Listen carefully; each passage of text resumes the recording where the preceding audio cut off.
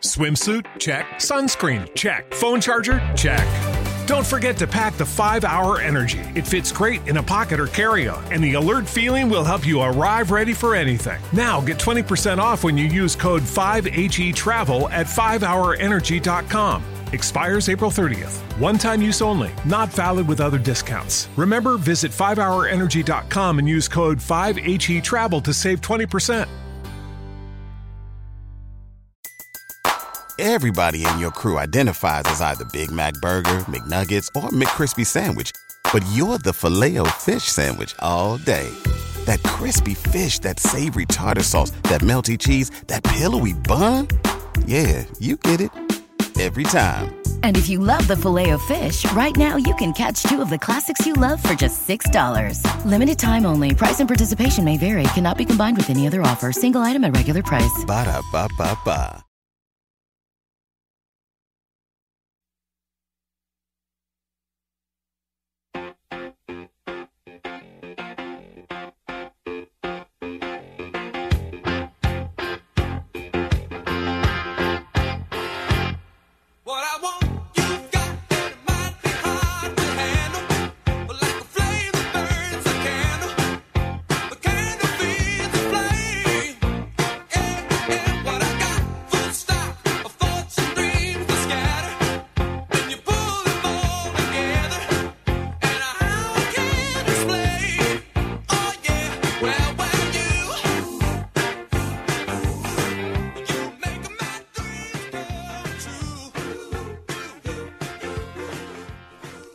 If there's ever a time that this song could become more relevant, Austin, I think it's right now.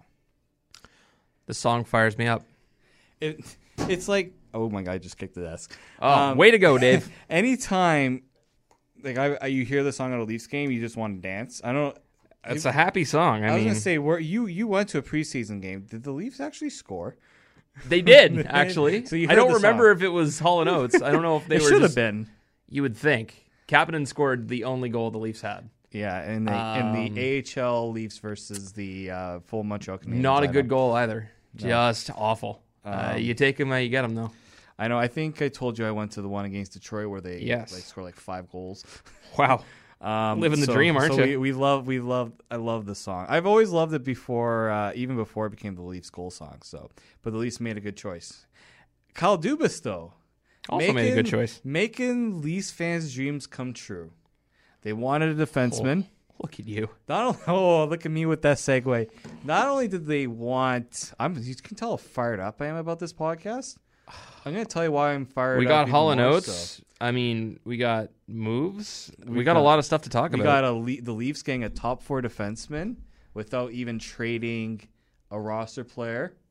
Remember, and look, in fairness to the insiders, like, they weren't talking about a Jake Muzzin trade. They were talking about the last podcast we did, I brought up Jake Muzzin, but it was not me coming up with it on my own, so I'm not taking credit for it. It was, I believe, Elliot Friedman. I know Darren Dreger's talking Darren about Dreger, it. definitely. Jake and even LeBron kind of. Yep. LeBron, I think, is more. They brought it up, and I ran with it, so good for them. Well, luckily we have a friend.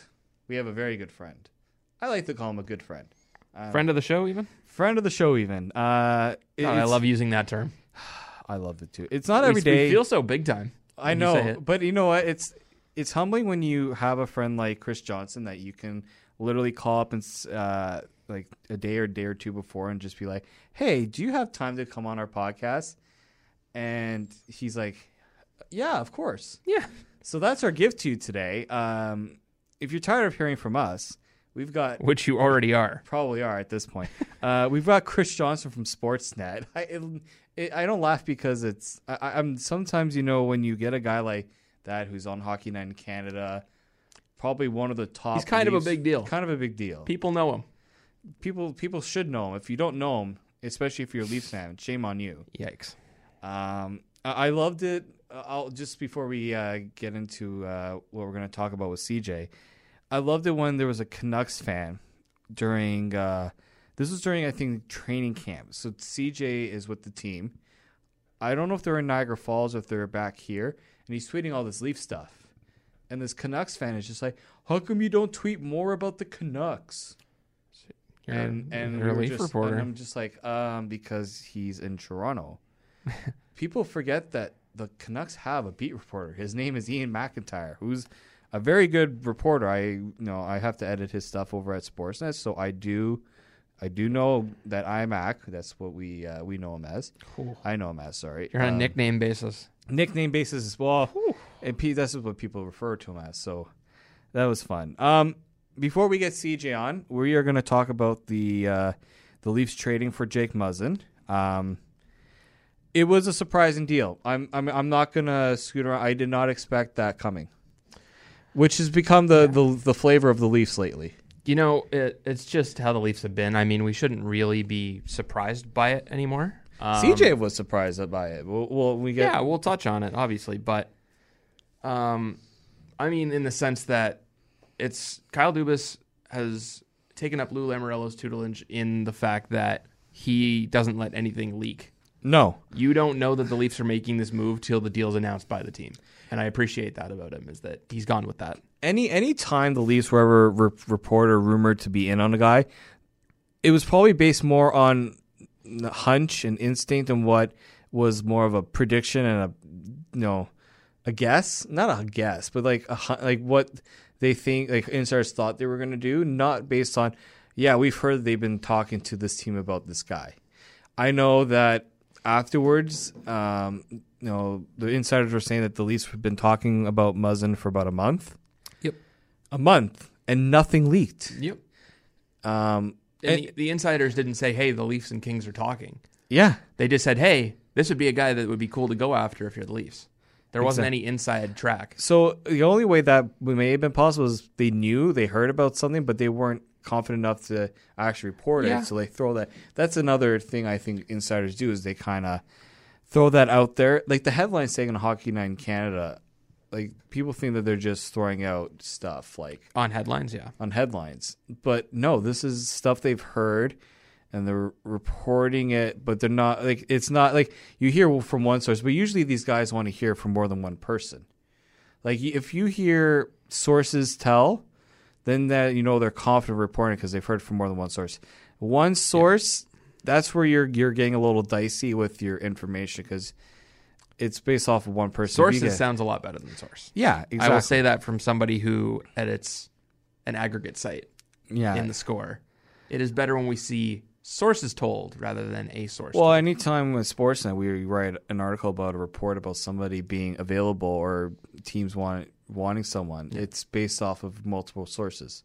So it's good to have multiple sources. I'm not saying having one source is a bad thing, because if that one source is right, if that one source is very credible, it doesn't matter how many sources you have. Exactly. Back to Muzzin. The one thing that surprised me the most, the first thing when that trade, I mean, it was our good friend Chris that in our group chat that pointed us to the tweet, and I've made a habit now of having Leaf PR I don't know notified on my phone. I don't know why I don't. I haven't turned it off since the Nylander thing, which is probably a bad idea because I get every Kaskasuo and Trevor Moore's call up and send down. Which, I mean, you know what? I can live with that because I have the Argos. I mean, it's funny. I have the Argos media relations favorite on my phone because I cover the team. I've been kind of. I have the Rock because I covered the team. So. And I haven't had the Leafs PR one, which is probably the thing about that is I didn't know about it because the Leafs main account tweeted it out. It wasn't from the PR. Oh, that's right. Because it was one of those sport check movement. Yeah. So sometimes when it's player moves, the Leafs themselves will tweet it out, and then the PR will just retweet it. They won't send out their own tweet. So I actually didn't know it was happening. I was at work, and I heard people on the other side of the newsroom like, oh my God, the Leafs. And I was like, Pietrangelo? Oh, yeah. Parayko? Like, what is going on that people are freaking out about? And it's like, oh, Muzzin. This is fantastic. So this is the thought I had. Okay, so first off, another thing about the Leafs tweet. Nobody's freaking out about that, like Radko Gudas. Let me just say. Well, I mean, oh my God. Yeah, exactly. Anyway, go on. But the thing about, and I just realized, so the reason why the PR account didn't get either, you saw that it was a sponsored tweet too, because Sport Check player, I think it's like a Sport Check player alert. Yeah. So that's a sponsored thing, so it's going to come from the main account. There's some money involved with that too, just to remind people. But the first thing I did, I didn't look at the name of the Leafs. Like I saw Jake Muzzin, but I immediately went to what did they give up? Yeah. That was the first thing. Like it was like, Yeah. Jake Muzzin. Wow, what the heck did they give up to get it? Yeah, well, because when we were talking last time, it was, hey, are they going to give up the first? Are they going to have to give up Kapanen or Janssen, Liljegren, Sandin? Well, what are they going to have to give up to get it? It's like I saw Carl Grunstrom's name, and then I saw more, and I'm like, Carl Grunstrom, Sean Dursey, first round pick, and you're just like, it's not an insignificant It's not. amount going the other way. I wrote a thing yesterday, and I will give a shout out to John Mattis, who we sort of had similar ideas on how to do this. He did, for the score, he did takeaways for each team. And he said to me, like, if you have anything that's sort of a conflicting point or you don't agree with, let me know and we'll talk it out. I agreed with everything he said. I think it's a hockey trade. Yeah, In that definitely a hockey trade. it's so easy nowadays and rightfully so, with teams and fans of those teams to just break down who got fleeced, who won the deal. I don't see either team losing the deal. I see both teams getting proper pieces that they need for their respective situations. This is for LA. What you lose in the trade is a capable top 4 defenseman. So if the LA wants to make a push next season, Yeah. to get back into the playoffs, because they don't want to have a drawn out rebuild, Yeah. considering what they have, they lost a significant piece to do that, and they could lose more. Yep. So, but on the flip side, they're lacking of young talent. And they got some back. They got a capable. I say, look, Grunstrom. I've watched him in the AHL. I've watched him with the Marlies. He's probably one of my. He was a guy that I was looking forward to seeing. But then I look at the Leafs. He's a guy that was, I wouldn't say earmarked for a spot in the team next year, but he was certainly going to get an extended look. He was going to roster. eventually. You could see that at some point. He's a guy that was going to be on the radar. The only reason he wasn't in the NHL this year, I think, is because he had never played a full season in North America. Yeah, he played. He's had look. He played in Sweden. Then he came to North America. He played in 2 full seasons in Sweden before he came to the Marlies. Yeah, and that was more because of the SHL transfer agreement than it did with second round picks. Yeah, So he had to go back. He had to go back. So it wasn't like the Leafs would have had him here at some point. They Maybe probably even would have earlier. done the same thing they did with Nylander to him, is make him play half a season in Sweden. But, I mean, he played that first season after he was drafted in Sweden. He won the Champions Hockey League with Frölunda. Well, not only that, he was one of their top scorers in the last season before he left. Based on his age group. I got to research him a little bit more last night and his background with Frölunda, which was nice. He had 13 goals and 20 assists in 16-17. That was the most goals and the most points by a junior in the SHL that year. Last season, he had, I believe it was a lower body injury, ankle, I believe, or knee. I'm drawing a blank right now. Yeah, he did have an injury. I remember that. So he missed a good chunk. Still finished with 17 goals.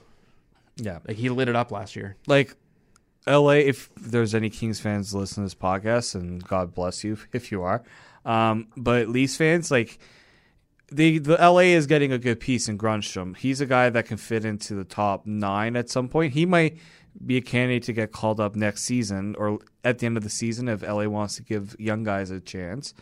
But you look at the Leafs depth chart. I mean, you have technically on the left side, it's Hyman, Marleau, and I'm not saying this particular order, I'm just throwing it out. Hyman, Marleau, Janssen, Trevor Moore, Tyler Ennis, Par Lindholm All the right depth now. pieces. Yeah, Par Lindholm's been very good. I like him a lot. You can tell that he's become a lot more comfortable in, going with the more fancy stuff. I think he's realized he needs to be that guy with Ennis out and Gauthier as that line is Lindholm, Gauthier, and Moore. And Moore. When he's in the lineup. When Ennis Moore's in the when lineup. he's Ennis, healthy. Yeah. So Grunstrom, he was only an option if the Leafs had to trade someone like a Marleau, like a Janssen. I honestly thought he could have been, well, when he was first drafted, we thought he'd be an initial replacement for Leo Komarov. I remember that. Because he plays the similar style to Leo Komarov, where he's up in your face. He's a pain in the ass, but he also can fill the net and put up points better than Komarov. Oh, way better. Um, But he was that because Komarov wasn't exact. Komarov was an older player when he came to the Yep. Leafs because he played in the KHL. His style then translated to a slower grind down style, not Yep. a high up pace tempo. That was the difference.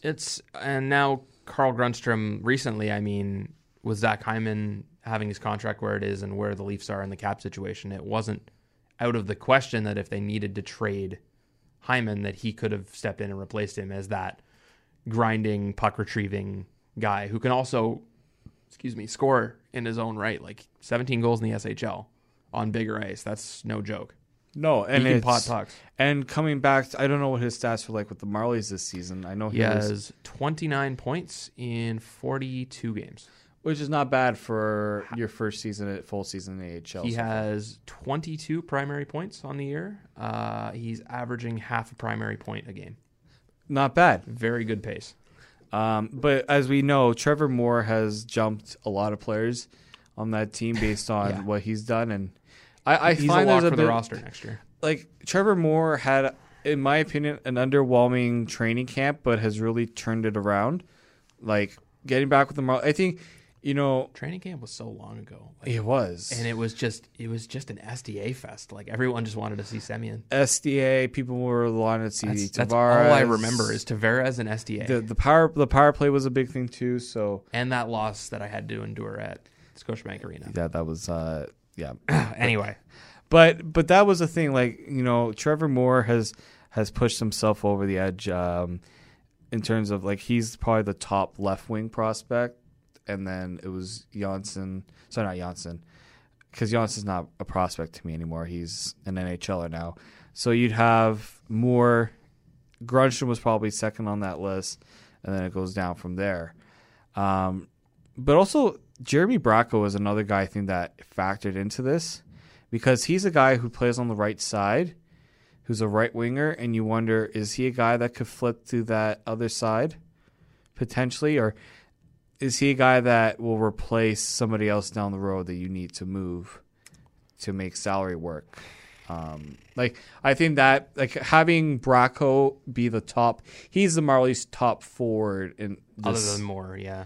And we've heard Sheldon Keefe say this is your he's that's his guy. That was a big thing after the Calder Cup that was sort of swept under the rug a little bit of Sheldon Keefe going to Bracco and saying this is your team now, and that's a big thing to say to a guy that he played a good chunk. He was a second round pick, Second round pick, 61st overall. He was part of that. He was part of that Leafs trading down and trading down a couple times. He and Dermott were the two pieces the Leafs got for trading down twice. I thought it was him and Grundstrom. No, Grundstrom was 2016. Grundstrom and Korshkov got picked in 2016. That's right. Okay. And that's another thing is Grundstrom goes out. Yegor Korshkov hasn't even come into the lineup yet, and he was supposed to. There's a bunch of guys out in Russia and in the. There's a lot of them. Emily Razinin is another one who had a lot of praise, but he hasn't played a lot this season. Yeah, he's kind of, I don't know. His game is kind of has been trending down. Since he also just hasn't played Kingston. a lot with. He went out to play for Jokerit, and they haven't used him a whole ton. He's been injured Which up is until unfortunate. probably a couple weeks ago, if that. He's been injured for almost the entire season, so it's whatever. Well, and that's why probably Sean Durzi was moved, is because the Leafs loaded up on defensemen in this draft. Last draft. This is the point that's great about this. Is Sean Durzi is a great defenseman in his own He's right. a good offensive defenseman too, and he's not bad defensively. No, and he's starting to fill out a little bit. I think he's 6 foot 196, which is very good for a defenseman nowadays, and a right shot. Mm-hmm. That's the kind of defenseman teams are looking for right now. That's the typical build for a good. For LA, he's a guy that can eventually maybe slot in on your right side, below Doughty. Yeah, he's a top 6 guy.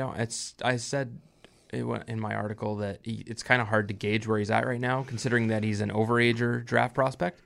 It's sort of difficult when he's the guy that's going to get some seasoning in the AHL. Yeah, he'll probably get a seasons. season or maybe a season and a half in the AHL. He's going to play next year with Ontario for sure.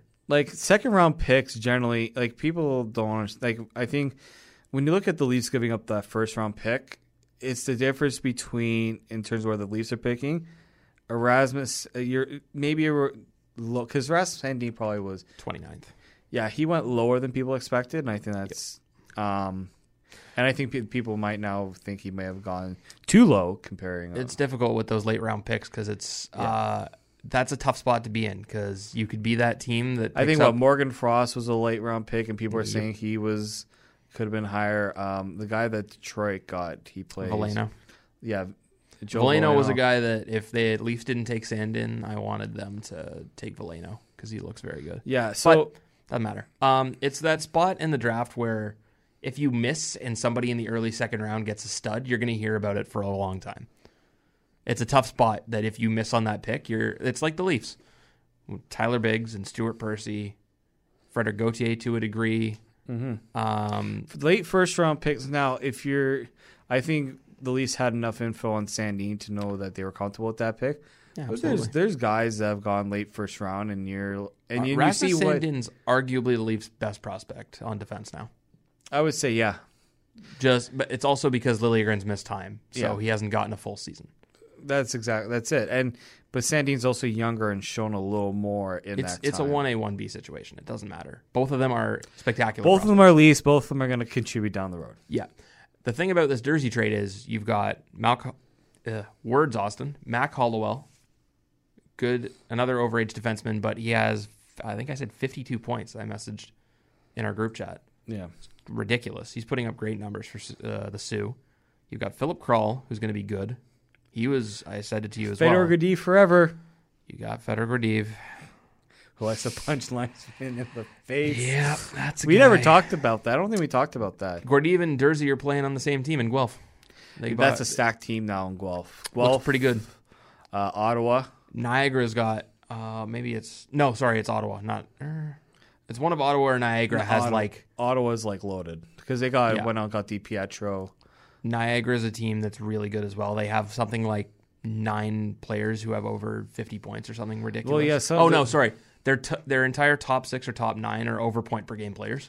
Yeah, but they also traded Ridiculous. the next 2 years of draft picks It's to do it. It's the cycle in the OHL. I mean, you trade all of your draft picks to have a chance to be good in 3 years' time. It's funny. The thing in the OHL though is obviously they want to get to the Memorial Cup. Yep.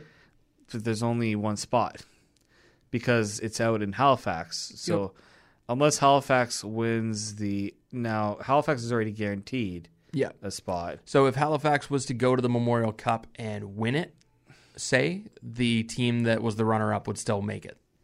You're talking about the Q. Yeah, in the Q. So if they were to win the QMJHL championship, the runner-up yes. would still be in the MEM. So I mean, we can get into this a little later. I have someone we can bring in to talk some OHL stuff. Our good friend Brandon. Sweet. He's a guy that we can talk some OHL stuff with. We'll have to have him on. But also, with the whole Gruncher thing, I don't know a lot about this player, but I've known enough to just see his name in the headlines, and that's the guy in Ottawa. You're gonna have to help me with the name. Farbear. Tyler, the guy who leads the OHL. Tyler Fellhaber. Ty Fellhaber. Holy smokes! I see the name. And I thought you were talking about the Senators. That's why. No, I was I'm getting talking crossed about up. the Ottawa 67. Sorry, I know the let me Leafs. make sure Apparently, I'm the Leafs have pronouncing it shown some. See, he's a guy that, and we talked about this off air. Kyle Dubas did a good job of finding Mac Hollowell. It wasn't hard to find him because he's a Sioux guy. Mac Hollowell's a Sioux player. Yeah, pretty easy. But overager got him in the draft. He's paying dividends. It looks like he's going to be a guy that could play with the Marlies next year. Will probably play play either Marlies or with the Growlers. Yeah, but like a guy like him, like the guy Fellhaber. Thank you. I got you. Who could potentially get over 70 goals this season in the OHL. Now look, I know I've told Austin that goals in the OHL sometimes that production doesn't translate to the NHL. But if you're the Marlies, if you're Kyle Dubas, and I don't know if you've said it or somebody has said that the Leafs have looked at him, you could sign him to an AHL contract because he hasn't been drafted yet. Yep. You can bring him in. I think you can bring him in at the end of the season. He was also brought in by the Laval Rocket at the end of last season. I'm just looking at his page now. So Montreal's had his eye on him too. Yeah, and so will pretty much every Eastern team. I mean, everybody has an OHL scout. He's not a secret. And look, he's not a secret. And at the same time, he hasn't been talked about in a way that teams are going to all go after him. I'm going to write a thing on him as well. I wrote a thing on Justin Brazeau. I think I'm going to do a thing on just like the top overage players because there's a lot of them this year. You're going to be seeing a lot more in the NHL draft too. Because I was looking up prospect stats. It's a really good place to find advanced stats for OHL players. Mm-hmm. I've been using it a lot. There's like the top 10 or 15 scorers in the OHL. There's like 5 of them that are 19 or older and haven't been drafted. Yeah. Now, we've kind of gone a little off track here, but I think right now would be a good time to. I love getting off track with prospects. Yeah, I know. Yeah, I know you do. It's the thing. Kind of my thing. It's your thing. But we did tell you that we did have a conversation with Chris Johnson, so I think it's about time that we move on to that conversation. So here is our interview with Chris Johnson of Sportsnet. All right, we want to welcome you back to the Tip of the Tower podcast, and we are pleased and thankful that we were able to get Chris Johnson to join us to talk some more Leaf stuff. Chris, I know you just got back from vacation when this trade came down. Just your initial thoughts on the whole. Was it more a surprise, or what was your reaction first when you got the news that Muzzin was traded to the Leafs? Well, I'd say I was maybe a bit surprised by the timing, just because you don't typically see deals consummated 4 weeks out. I mean, obviously they do happen, but, I didn't have an idea that was going to happen. But, I wasn't all that surprised it was Jake Muzzin that the Leafs would go after. I mean, really, if you look at what the market is, there's probably 6, 7, 8 defensemen reasonably that were out there that were their choices to pick from. And when you look through that group of defensemen, I think that Jake Muzzin makes sense on a couple of levels. For one, he's only signed at $4 million and through next season, which, with the Leafs cap issues that they're going to have to contend with this summer, I think is a really valuable piece of this trade. He also has a history with Kyle Dubas, having been with the Sault Ste. Marie Greyhounds during his junior days. He's someone that I think that the Leafs organization is pretty comfortable with, and even though he isn't a right-hand shot, which would probably be the most perfect solution, the available candidates that would fit that mold either cost more money, would have required the Leafs to give up more in the trade, probably something off their roster, which, was a priority for them not to do. So when you started to work through the mental exercise, I think that this trade makes a ton of sense for the Leafs, and, it'll be interesting to see now how they can use this extra month, essentially, that they're going to have Jake Muzzin to get him comfortable and potentially see him play on his offside. Like, the big thing, and you just brought up, is the whole right-handed shot situation with Muzzin, and how even though he's a left shot, he's played the right side. I've heard, his former coach, Daryl Sutter, saying that, he doesn't see him as a right-handed defenseman, even though he's played that position before. What do you think, how much talk do you think went into him being able to play that right side, and whether that was something that they want to do? And potentially next season, do you see that continuing, or do you see them moving him back to his natural side down the road? I think a lot of it will depend on how it works out. And, internally, I think the view is you can't have too many good players no matter what position they play, that there's a way to make it work as long as, at the root of it all, you have a lot of good players, and the Leafs unquestionably have strengthened their top 4 by trading for Jake Muzzin. I'm not sure how it's going to play out. There's a chance, and it might seem crazy given the season Morgan Riley's having, that he's the one that goes to the right. Jake Gardiner historically has not liked playing the offside the few chances he's had, so I don't think it'll be him. So, really, it's got to be one of Riley or Muzzin. I suppose Travis Dermott could do it, but I don't think at this point they're inclined to use him among their top 4. So there might be a bit of growing pains there in getting comfortable. But that's the value, again, I think, of doing the trade at the end of January rather than the end of February, because it is 13 extra games now that Jake Muzzin will get with the Leafs in the regular season. And then, of course, there's all next year where, I would think, I've been long held the view that Jake Gardiner wouldn't be a Leaf next season just because the cap constraints won't make it make sense for him to sign here for the amount of money he can sign for. And so, at that point, I think you are likely to see Jake Muzzin returned to the left side, although, maybe him and Riley will find some magic together, and that'll be kind of redundant. I think the one thing the Leafs have gained here that they didn't have as much before is a lot of flexibility to move things around and to play a little bit. And I expect that Mike Babcock will do that a little bit more now down the stretch than he's done previously with his defense. You just touched on Gardner possibly being gone. Ron Hainsey is also another name that could be out the door. Likely will be out the door when the offseason rolls around. The Leafs were able to keep Timothy Liljegren. They were able to keep Rasmus Sandin. Obviously, Kasperi Kapanen and Andreas Johnsson were the big pieces, but how important was that to be able to keep those two pieces on the back end for the future? Well, I think it's huge because, no one still yet knows what these guys are going to be. There's still hope within the organization. I think that for both players that they can become impactful NHL defensemen at some point. But, even if we take Jake Muzzin as an example, he was drafted by Pittsburgh in the 5th round. 2 years went by, wasn't signed, went through another draft and wasn't drafted again, and then was signed the year later with LA, spent 2.5 years in the AHL. It took him a long time to get to the point where, he's the kind of player the way we're talking about him now. And so, I think for the Leafs, there's a couple things. As they look ahead, and we do know their salary cap is going to be a challenge once they're paying Matthews and Marner the huge money along with Tavares and obviously William Nylander. You're going to need to develop internal options at a lot of positions.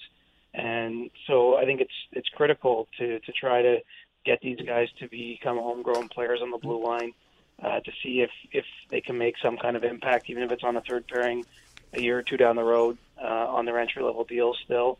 And so I think there would have been a huge risk in giving up those kind of prospects. There's maybe the same risk, although not to the same degree, with Sean Durzi. Wasn't chosen as high, was just picked in this most recent draft, and so is reasonably, maybe a little further behind, certainly than Liljegren, and I would think Rasmus Sandin as well. But, when you look at Carl Grundstrom, they have some forwards and a lot of good ones that I think that they can count on playing ahead of him, and they can, even if he turns out to be a pretty solid player, which, I think is possible, they can feel comfortable. So, I would expect the Leafs will carefully, even with future moves potentially at this deadline, protect any defensive prospects they have. And really, we're talking about two guys at this point. And I know the Kings were very high on Rasmus Sandin, but that was not a trade the Leafs were willing to make. Trevor Moore is obviously a guy that's come up a lot. He's played a handful of games for the Leafs, or just under a handful. Signed the new contract. Obviously, losing Grundstrom's a difficult thing for the Leafs, but you have to give something to get something, I suppose. How much has the emergence of Trevor Moore sort of alleviated that pressure that would have come along with giving away a talent like Grundstrom?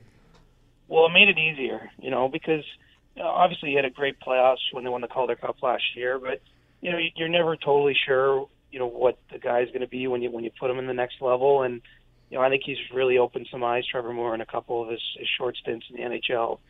Helped earn him that contract extension, which I think gives the organization some level of comfort because it's an amount of money that is not that restrictive on their salary cap. He'll certainly be a cost-effective option available to them next year, and I think it allows them to trade another left winger, frankly, to get rid of Carl Grundstrom as part of this deal. They can feel good knowing that they have Trevor Moore in the pipeline. I think the same in some ways with Calle Rosen, who hasn't played this year for the Leafs, but has really been a standout as the number one defenseman for the Marlies. He earned a contract extension, and the plan for him next year is to be a Leaf. And so I think that one thing the Leafs do really well is I think they understand the formula it takes, I guess, to build a team that has a chance to win multiple years in a row. It's not easy in the cap world, but they have some pretty smart developmental people and some pretty smart people in terms of managing that cap situation. And I think in Moore and Rosen this year, they've recognized two players that they can already feel comfortable saying, all right, these guys are NHLers next year. Let's get them signed cheap and make sure that we're leaving ourselves some options in what's going to be a difficult summer on the money front.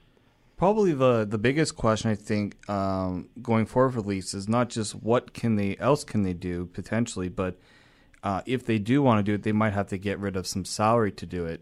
A guy like Nikita Zaitsev is one that has had his future questioned with the way that his season has gone since signing his new deal. Do you see him potentially being moved at some point to maybe make another deal work, or do you think that's something that happens in the offseason where they may need to make some wiggle room to fit in the new contracts? Well, I think it's possible he'll be moved because, he's such a long deal left. I believe it's 5 more years on his contract. And, you're probably paying him a little bit more than what he's giving you. I actually think Nikita Zaitsev's been a little bit under the radar good lately. I think he's played fairly well. But, there's probably a cheaper way to fill that option. And again, with a team that I think is going to be carefully scrutinizing how it's spending its money, he's going to be a target. And look, he shoots right. He's a defenseman. I think he's pretty steady. And, there's definitely a market out there for him. I know there's teams that have had internal conversations about trading for him. I don't know exactly where the Leafs are at. I mean, I'd be a bit surprised if that happened before this year's deadline, but it wouldn't surprise me as much if you saw it happen, entering the off season. When the Leafs are going to be looking for that added flexibility. So, I do think it's going to be his will be a tough contract to keep. I mean, when you look at the Leafs, there's probably 2 for next year. I mean, Patrick Marleau being the other one, making $6.25 million against the cap in the final year of his deal next year. That's a big chunk of cap, but I just don't think, given what that player means to his teammates, what they've kind of made him an unofficial captain in some ways in their dressing room with. The mentorship role he's played with Matthews and Marner and the like. I don't see them attempting to move his deal or asking him to waive his no-move clause. So, it then points to the contract as the other one that jumps out at me where you're probably not getting the value for that deal that you'd like and perhaps a look to move that down the road. Do you see anything you want the Leafs or you think the Leafs should try to get done before the deadline, or you think the team can live with what they've done so far in terms of making moves? I think that they can live with what they've done. To me, they should probably be looking around to see if the goaltending market offers up anything just for added comfort. I mean, I still think we're at a point that if Frederik Andersen went down with a significant injury, and we already saw him miss 8 games coming out of the Christmas break with a minor groin injury, that I'm not sure how confident the organization would feel if it was Garrett Sparks having to start big games or Michael Hutchinson. I wouldn't be surprised to see them dip their toe in the goalie market. But, one thing as it stands right now while we're having this conversation is there's really not that many goaltenders available for trade. And I think there's a few other teams out there that were probably thinking along these lines. So, I acknowledge that, maybe that market won't exist to a degree where it makes sense to make that sort of move. But, I think it's one the Leafs will be on high alert for. I know Kyle Dubas has felt, he's felt the sting of losing Curtis McElhinney and Calvin Pickard on waivers on the last day of training camp there. I know that he feels maybe he could have handled that differently and put the organization in a better spot because, they've sort of, really weakened their depth at that position. And so, it wouldn't surprise me to see them make that kind of move. It's a smaller move. Maybe adding a more rugged element to their forward group I've seen discussed. I'm not sure that the GM is as keen on that as the coach would like to be. And, if you're talking about some of the bigger names out there, whether it's a Wayne Simmons or Michael Furland, I just don't see the Leafs expending that kind of future assets on a player like that. A rental player in both of those cases, and someone you're probably giving up another good prospect and a draft pick of some sort. So, I wouldn't be surprised if things are relatively quiet now for the Leafs. But I think that with this much time left, you obviously have to remain open to different ideas, and I would like to see them strengthen things up at the backup position because right now that's where they're vulnerable to me. If Freddie Andersen went down, this very promising season might go up in smoke. Now, when you look at the Matthews and Marner extensions, we've heard, we know that Marner's agents come out and said that they want to put that to the offseason, but we've heard some progress potentially being made on a Matthews extension. We've heard that they've discussed the 8, but the 6 might be the more realistic option for him. Do you see that as where they're going to try to put their focus towards, is maybe taking the 6-year deal and figuring out the cap situation that way rather than try to go with the max 8-year deal and potentially having an even larger cap hit in that regard? Yeah, I think that's where the progress comes from, is that the two sides have kind of agreed, and it's not to mean that they can't circle back and change their mind in future if they don't find an agreement now, but I think they're focused on the options for a 5-year deal and a 6-year deal for Austin Matthews as a way to keep his cap hit a little bit more in the John Tavares range, somewhere 11 million, maybe as high as 12 if they go 6 years, versus I think if they were doing an 8-year deal, he was looking for something closer to 13 million a year, exceeding Connor McDavid's cap hit for largest in the league. So, I do sense some momentum in those talks. I believe Austin's side is comfortable going shorter term, just believing in himself that 5 years from now, say, if that's the length of the deal, that he'll still be an impact player and in position to sign a major deal. As we saw, Sidney Crosby do, Jonathan Toews, Patrick Kane, Evgeny Malkin, Steven Stamkos, all those players played on a 5-year, second contract, and then signed big deals on their third deal. So, I do think that that's probably one way the Leafs are at least going to manage to keep this cap picture a little cleaner is going short with Matthews. I would think if that happens, they'll attempt to go short with Marner. And, I think Marner's camp actually would be comfortable with that. They just haven't, had that level of discussion with the Leafs, not wanting to do it during the season. I think they're pretty eager to see what Matthews signs for as well, just to know exactly where the parameters are, what Nylander got, what Matthews got, and slot Mitch and accordingly.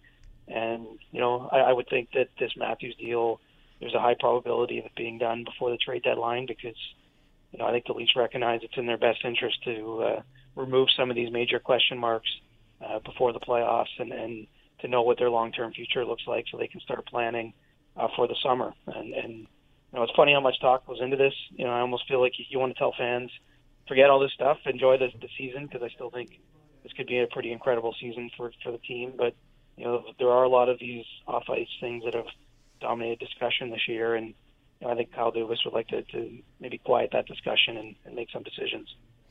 You had touched on Patrick Marleau before and just how his contract situation might work in the next year or so. Connor Brown and Zach Hyman are two guys that have sort of been brought up as possible trade pieces, although I think it's probably safe to say that Hyman would be the safer of the two if they had to make a choice. But do you feel as though the Leafs would go ahead and trade Connor Brown, or would they rather want to hold on to him and see how the situation works out into the next year? I think he's most vulnerable among, the players that have been here and been part of the turnaround for the organization. That would fall under the same category as letting Jake Gardiner walk in free agency. It's not a move I think they want to make, but, it's one the cap might require them to make because, at this point, Connor Brown's a fourth liner on the team. And making $2 million isn't not crazy money to play a fourth liner.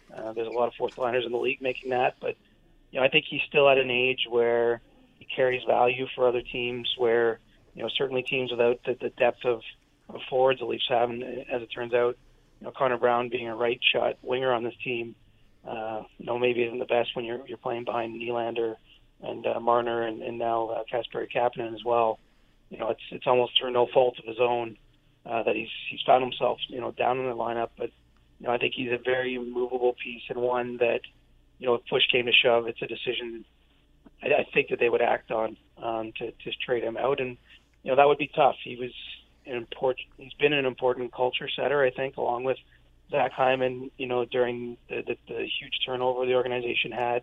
Those are two guys that grew up in the Marlies a little bit, had some good season in the American Hockey League, very hardworking, low-maintenance players, great teammates, and I do think that at this point Connor Brown is vulnerable to that type of move. If the Leafs run into some trouble, I mean, even before this deadline, if they make another trade, it's likely going to require them to remove some salary from the current roster to make it all work. And I would say that it'll be a nervous few weeks for him until February 25th comes, just knowing that potentially he might be a piece they have to move out. Andreas Johnsson and Kasperi Kapanen, do they worry at all about future trades? Obviously, the Leafs would have to make a major cap dump of some kind to make another, say, Dougie Hamilton or something like that work. Obviously, Jake Muzzin makes that a really, really unlikely scenario. But Is there something that could happen where they're maybe looking over their shoulder towards the trade deadline, seeing if a team might try and pick them up? Yeah, I think that they might have a little bit more innocence of youth on their side. Neither has really been a full-time member of the team, maybe just for a year now, give or take. Andreas Johnsson only came up last March.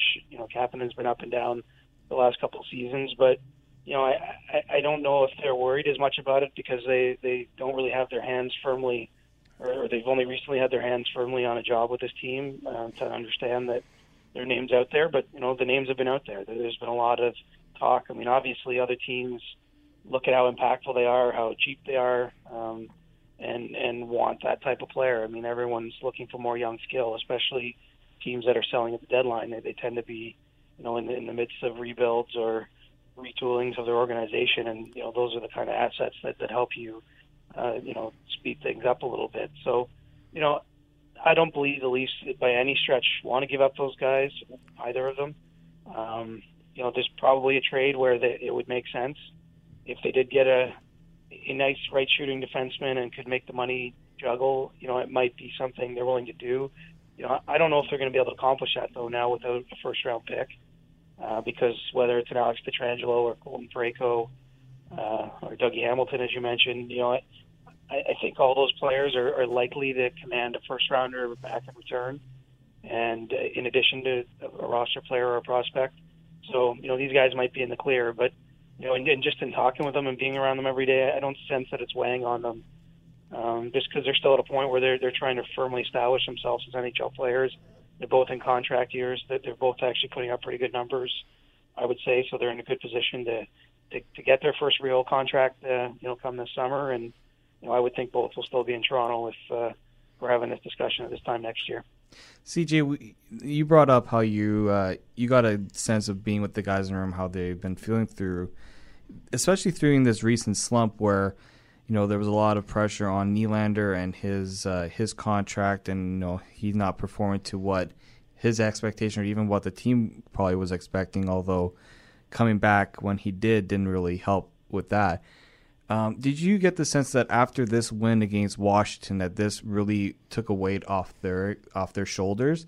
And do you think they're able to now with the break really carry this momentum forward? Yeah, I'm curious to see how this break works out. I mean, certainly getting that win right before the break and with the way things have gone, I think that's a nice way to end things off. I mean, it's a long time to stew on a loss or to just have in your mind that the team's struggling. I think of the Capitals themselves. I believe that was their 6th or 7th straight loss in a row, right? That game against Toronto, and then they're off for 10 days. It's a long time to, it might be a good time to get away from the rink, but I think it's a tough time too, just knowing that things aren't right with the team. But, it's such a long break. I mean, we didn't have this in prior seasons where the bye week went right up against the All-Star break. And, I don't know what we'll see from the Leafs when they return in Detroit on Friday. They just get the one practice, and then they're jumping right into back-to-backs at Detroit and then home to Pittsburgh. But, I will say that, even though the Leafs struggled at times, a fair bit of time from mid-December to mid-January-ish, I didn't get a sense of panic. I really think the team understood that they were unlucky in a couple of those games, that goaltending factored into a couple of those games when they didn't have Freddie Anderson, and they lost some nights where they outplayed the other team but just didn't get quite as many saves. I think that there's been a real maturity to this group that wasn't always there in the past. They're undefeated this year, entering the third period with a lead, which, if you remember 2 years ago, was a bit of a high wire act every time the Leafs entered the third with a lead. I mean, they blew 10 or 11 of those games. Some of them ended up winning in overtime, some they lost, but they didn't exactly exude confidence that they could get a win. Whereas I think this year's team knows how good it is. They've largely been good right from the start of the season through to now. In the big picture, obviously there's ups and downs within that, but they've been right at the top of the standings. They've been had players, all in the midst of career years, and I do think that they're in a position now to really buckle down when they get back from the break. With the Muzzin trade, there'll be some excitement from teammates, because again, it is the rare trade where you're adding a pretty big piece and you're not saying goodbye to anybody at the same time, at least not anybody from the NHL team. So, I would expect you'll see a surge of enthusiasm for them in this run-up to the deadline, because, I think it's important for this group to try to finish second at minimum in the Atlantic Division, and if they're going to face Boston again or maybe Montreal, that they're starting the first playoff game at home this year. Now, as somebody who covers the team and has been through playoff series, right now it would potentially be a Toronto-Montreal series. Do you think fans may not understand just how much that series could, I could just imagine what the hype would be around a series like that, as they haven't played each other in a series since I believe it's the 70s, 70s, 80s. As somebody who's covered the team and you've been through playoffs series, what do you think a potential Toronto-Montreal series could do, not only for somebody, the TV ratings, but just the overall sense of how the NHL with the whole rivalry thing works? Oh, it'd be bananas, and it'd be great for our employer at Sportsnet, and I think it'd be fun for hockey in general. It's actually on my personal bucket list, and if you remember that year, 2013, the lockout shortened year when the Leafs made the playoffs, they were lined up potentially to play Montreal until the last game of the season. I believe Ottawa beat Boston on the Sunday. It was a made-up game after they'd had the marathon shootings in Boston. And anyway, it forced the Leafs to play the Bruins instead. There's been a couple times where it's been possible, and I don't know how likely it is now. Montreal to me has been one of the pleasant surprises of this year, and Boston actually has been a little bit of a mild disappointment. I mean, to be fair, the Bruins have dealt with a lot of injuries, more than I'd say an average team, and just some significant players. Rask has missed time, Bergeron, Chara, McAvoy. They've had to really gut through this year a little bit, but if Montreal could hold them off and we saw the Leafs and them in a playoff series, I think it would be truly memorable. And what you'd have is it's kind of interesting. If Montreal, I believe would be the underdog in that series, but you're going up against Carey Price, and I think that would be a great dynamic. It'd probably be pretty scary for the Leafs. Probably be pretty scary for Mike Babcock, who's seen Carey Price play some big must-win games in the past. Because to me, when you see upsets in the first round, typically it's a goaltender that really helps make that sort of thing happen. And so, given how hard the Canadians work and how good a goaltender he is, I think that's a really tough matchup for Toronto. But just on a personal level, I'd love to see it. And what I'm excited about as we're looking at the playoffs, big picture in general, is we have Calgary poised to make some noise. We have Winnipeg. The Leafs and Montreal are in a good spot. Edmonton might sneak in. Finally, it feels as though, and even the cities that aren't going to make the playoffs, like Vancouver, with Pettersson and McDavid and Edmonton, whether they make it or not. I mean, it just feels like finally Canada is kind of back at the table a little bit with some of these, with some teams that can make some runs. And with the way the divisional playoff format works, we're going to see a Battle of Alberta at some point and potentially a Leafs-Montreal series. And I think that would be great for hockey. Montreal and Toronto, obviously, in the season opener had a great game overtime. Really back and forth between them. They play twice in February, and then they end the season off against each other, and that seems like it'd be a pretty good ramp-up for a playoff series, I would think. Yeah, we got one coming up on Hockey Night in Canada soon. Be a great game, especially if they can stick where they are and have it at that point be lined up as though they're going to play in the playoffs. It's funny, there was a point, I don't remember when it was in the season, but it was several weeks into the year, and I'd asked one of the Leafs players who the best team they'd seen this year was, and he said Montreal, that they found it very frustrating to play the Canadians, the way they take away the middle of the ice, how diligent and hardworking they are. They don't give the Leafs skill players time with the puck that they would like to have to operate. And I think that there's already a healthy respect for the Leafs from the Leafs end of things for Montreal, even though most people didn't have Montreal pegged as a playoff team when the year began. And so those games will kind of help set the table if they're close again, maybe if the Canadians come out on the winning end of them. And by no means do I think the Leafs players would be necessarily happy to draw Montreal. I mean, the way the system works, I mean, I can't say they're going to be thrilled if they get Boston either. And we know that Tampa's possible in the second round, so it's not going to be it's going to be very difficult. Whatever the path is ends up being for this team. But I think that the Leafs Canadians rivalry has a shot again to ramp up because Montreal's got a few prospects coming, and I think that all of a sudden they've started making some good decisions after a few ghastly ones over the years, and Carey Price kind of quietly getting back into form, at least as a very good goalie, if not the absolute best in the league, has really helped them stabilize. And put themselves in position to be a playoff team. Well, CJ, I know you're going to enjoy covering this team for the next couple months, considering and keeping track with everything the trade deadline. So with that, I'd like to thank you for your time. I know you're about to get back into the crazy media circus that is the Leafs when I guess tomorrow they head back to the ice before they get back. So I want to thank you for your time, and hopefully we'll have to have you on again before the playoffs start. Anytime, gentlemen. It was fun, and it's been an awesome year. Really, having been through some of those Leaf seasons that were wayward by this point.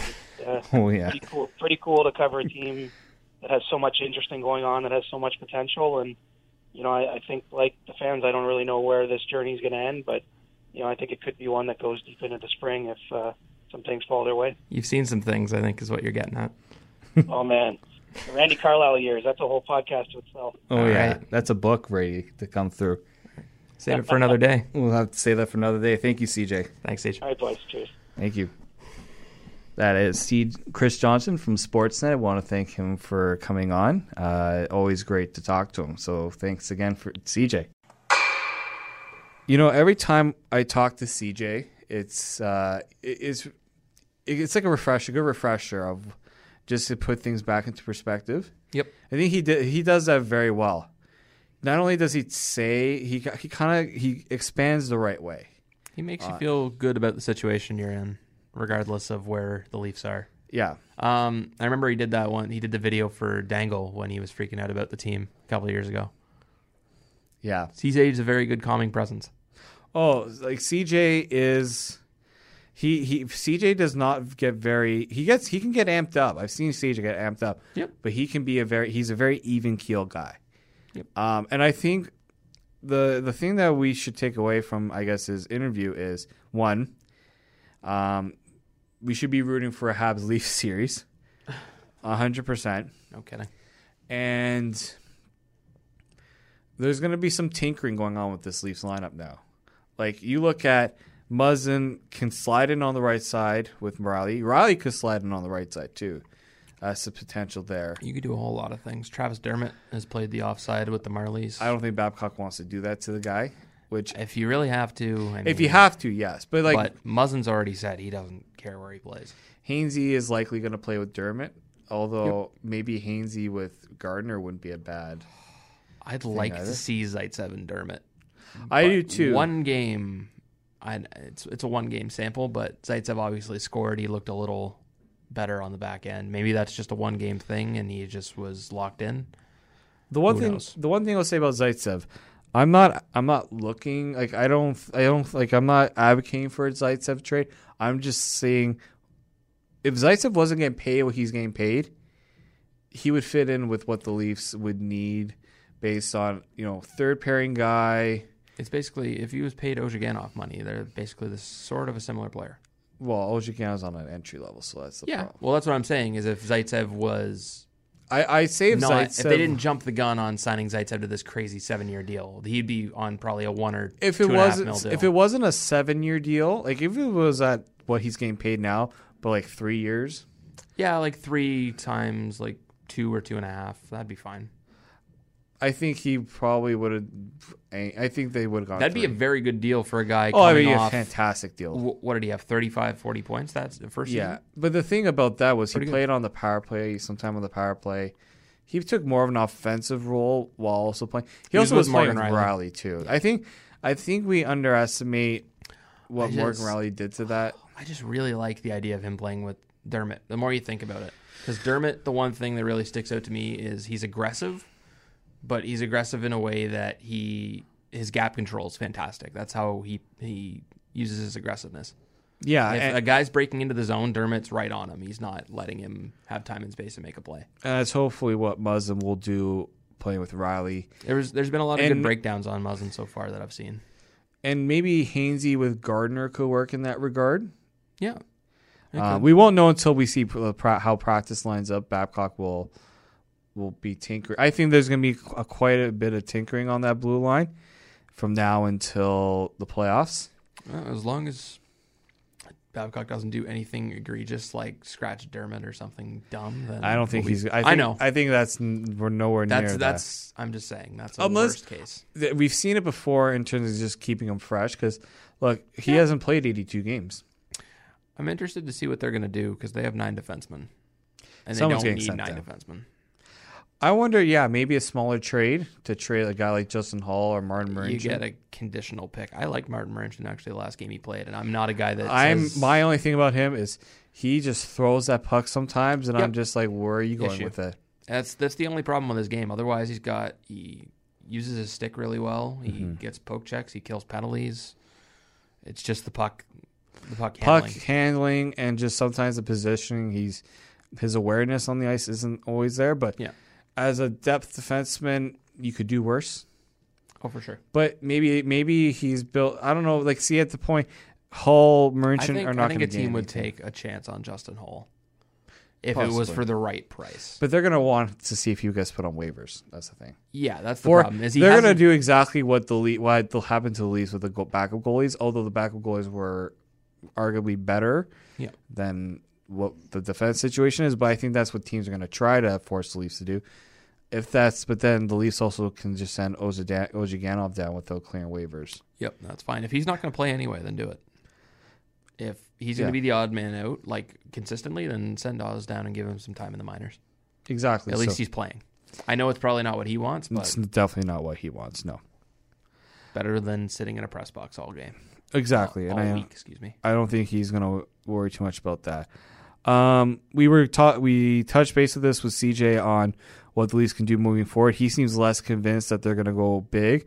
I kind of agree with that now, just based on he thinks a guy like Parayko, Hamilton, Pietrangelo is going to go for like a first and a prospect and maybe a roster player. The thing the Leafs did with this trade is they made it difficult on every other team to acquire a defenseman that needs one.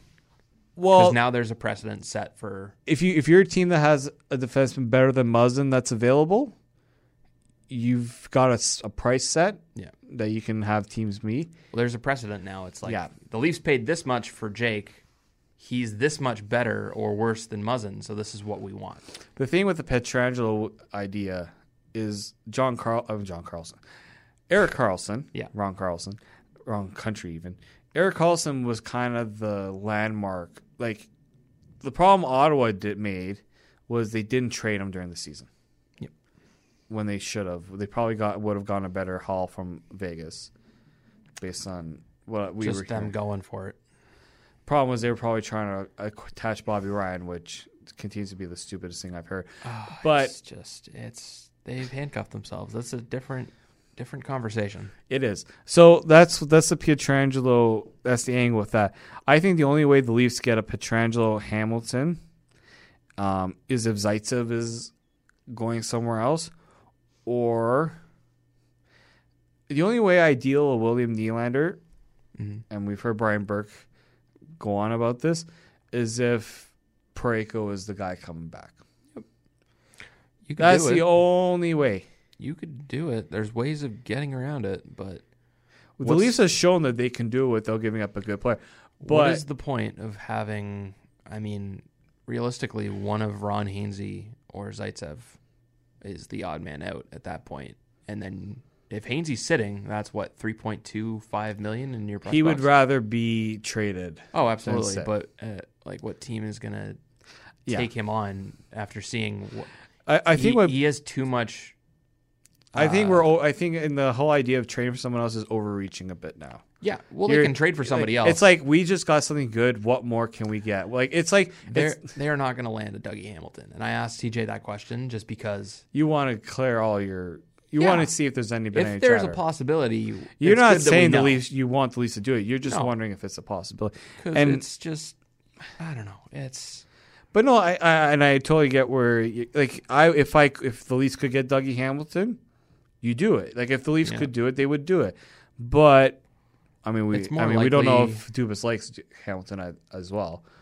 It's more likely they do something like what Washington did when they got Michael Kempney last year. You get a guy that has good underlying stats. That can I've supplant heard like a Ron guy Hainsey. like Jensen from Nick Detroit, Jensen. Pissick from Mark from Pysyk would be Florida. a lovely little pickup. He's only, 2 and a bit? 2.3, I think his contract is. You would trade a forward. You can make that work. That's Yeah. less than Ron Hainsey. Yeah, and I would be. See, the thing is, that's the part I'm wondering is somebody from that blue line would have to. Like, I don't see Hainsey sitting No. Well, unless it's Zaitsev going the other way. If CJ didn't rule out, he said it's possible, but it's most likely a summer thing if they have to. David Clarkson got traded for Nathan Horton. I mean, anything's possible. Any guy can be moved. I think the Leafs would trade Zaitsev to a team that needs a defenseman. Just trade him to Arizona. They like taking on cap. Considering their injury history, it wouldn't be a terrible idea. I'll just say that. That wouldn't be a half bad blue line either. Let's go forward. The Leafs return from their break. They play Detroit.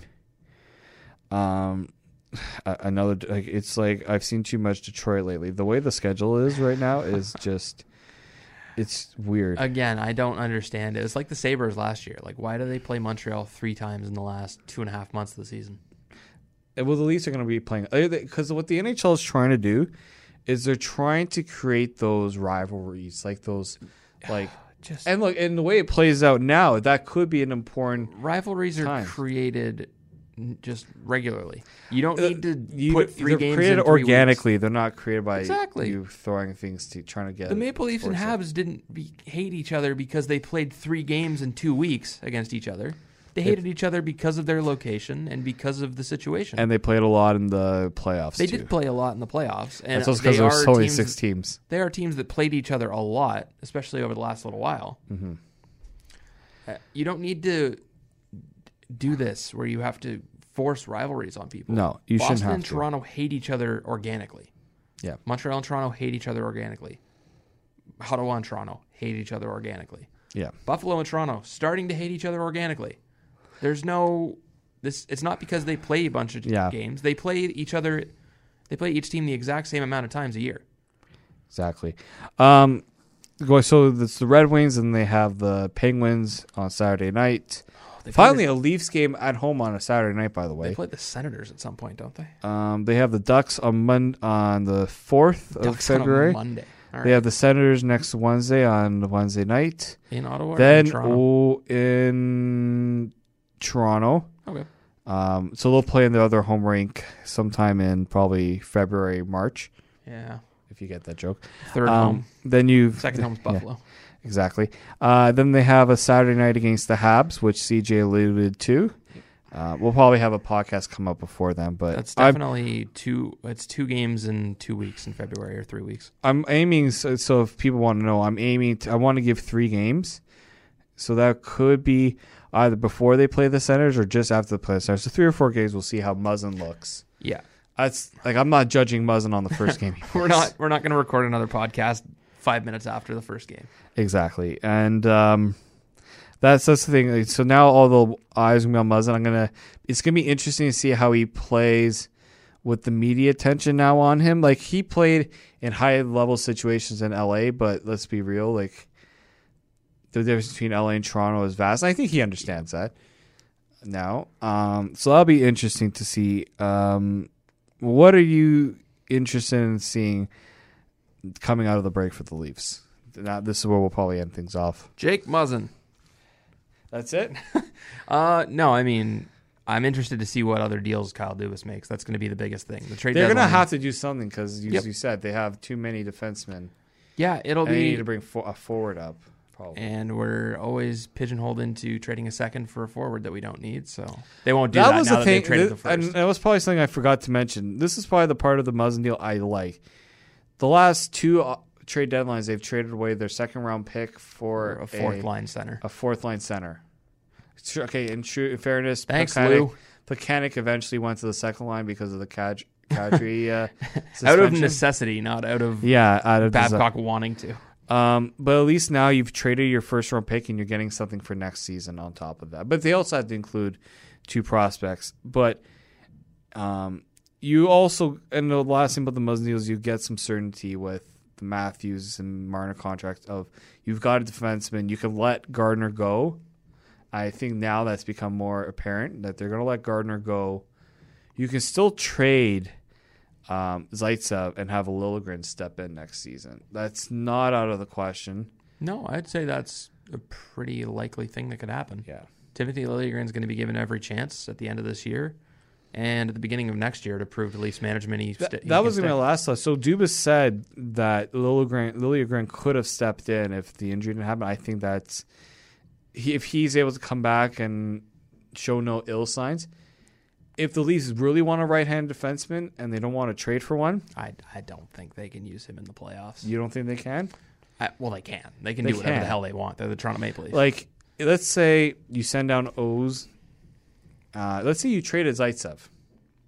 You flip in Ozhiganov and Liljegren for a bit. Those two battle it out. I mean, Liljegren and Dermott. I guarantee that's what it was going to come down to. Liljegren and Dermott were, I believe, a pairing for a bit during the playoffs last year. They were in the AHL. And they look good. I believe it was the one game I went to. They were a pairing. So that it's not out of the realm of possibility. That's what I'm saying. But I think that only happens if Zaitsev gets traded or somebody else gets traded. Don't force it. And Don't force it. They know that. They're smarter than I am. I mean, at the same time, if Liljegren's not going to get regular playing time, just play him with the Marlies so that he at least has the top line minute playing. Because it's hard to go from playing a lot to playing nothing and having to make the most out of that little bit. That little time. It's if it doesn't seem like the right time, the Marlies look like they're going to make the playoffs now. They're starting to turn somewhat of a corner. Mm-hmm. So they'll make the playoffs. The goaltending is what's going to make or break them. And this, I think, is where CJ was potentially saying they could add a goaltender. I never thought about that, honestly, because everyone's been so focused on defense. The only way we said that is because of Garrett Sparks' waiver situations. But maybe either teams wouldn't take the chance on Sparks now. Maybe that's changed the Leafs' thought. Or Garrett Sparks becomes a part of a deal for something else. Maybe. Although I don't know what team would want to trade for goalie now, unless it's a team that wants to see what Sparks can do and then roll with them next season as the only way I see it working is if the Leafs, like the Calvin Pickard situation, if the Leafs were to waive him, then a team trades for him. He's already in the AHL. Yeah, and that could be another case too. Anyhow, they have to make the salary work too. So I don't know what they would be planning with a goalie because I don't really know what goalies are available. Yeah, it's not really something that Leafs have really been linked to a lot. No, and now it's a good point by CJ. Well, now hopefully anybody listening to this podcast will keep that in mind going forward. With that being said, I want to thank you guys for listening. I want to thank CJ again for coming on. This one had me fired up for good reason. And now I think the Leafs understand with this trade that Dubas has made that it's on them. It's on the players now to make to push forward now after what has been kind of a disappointing couple of weeks that they seem to be getting their feet under them, their skates under them. They're starting to get back to what they were at the beginning of the year. And this trade should only help for that excitement. Yes, sir. All right. With that being said, keep following us on Twitter at Tip of the Tower and on Facebook. You can also subscribe to us on iTunes, anywhere you get your podcasts. You can also just go on download the Spreaker app, and that will also send over a notification when this is up.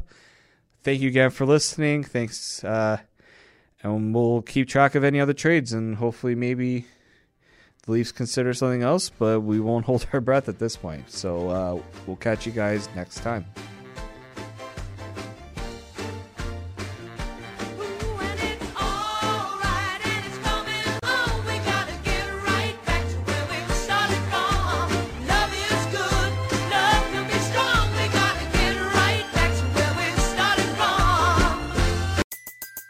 Everybody in your crew identifies as either Big Mac Burger, McNuggets, or McCrispy Sandwich. But you're the Filet-O-Fish Sandwich all day. That crispy fish, that savory tartar sauce, that melty cheese, that pillowy bun. Yeah, you get it. Every time. And if you love the Filet-O-Fish, right now you can catch two of the classics you love for just $6. Limited time only. Price and participation may vary. Cannot be combined with any other offer. Single item at regular price. Ba-da-ba-ba-ba.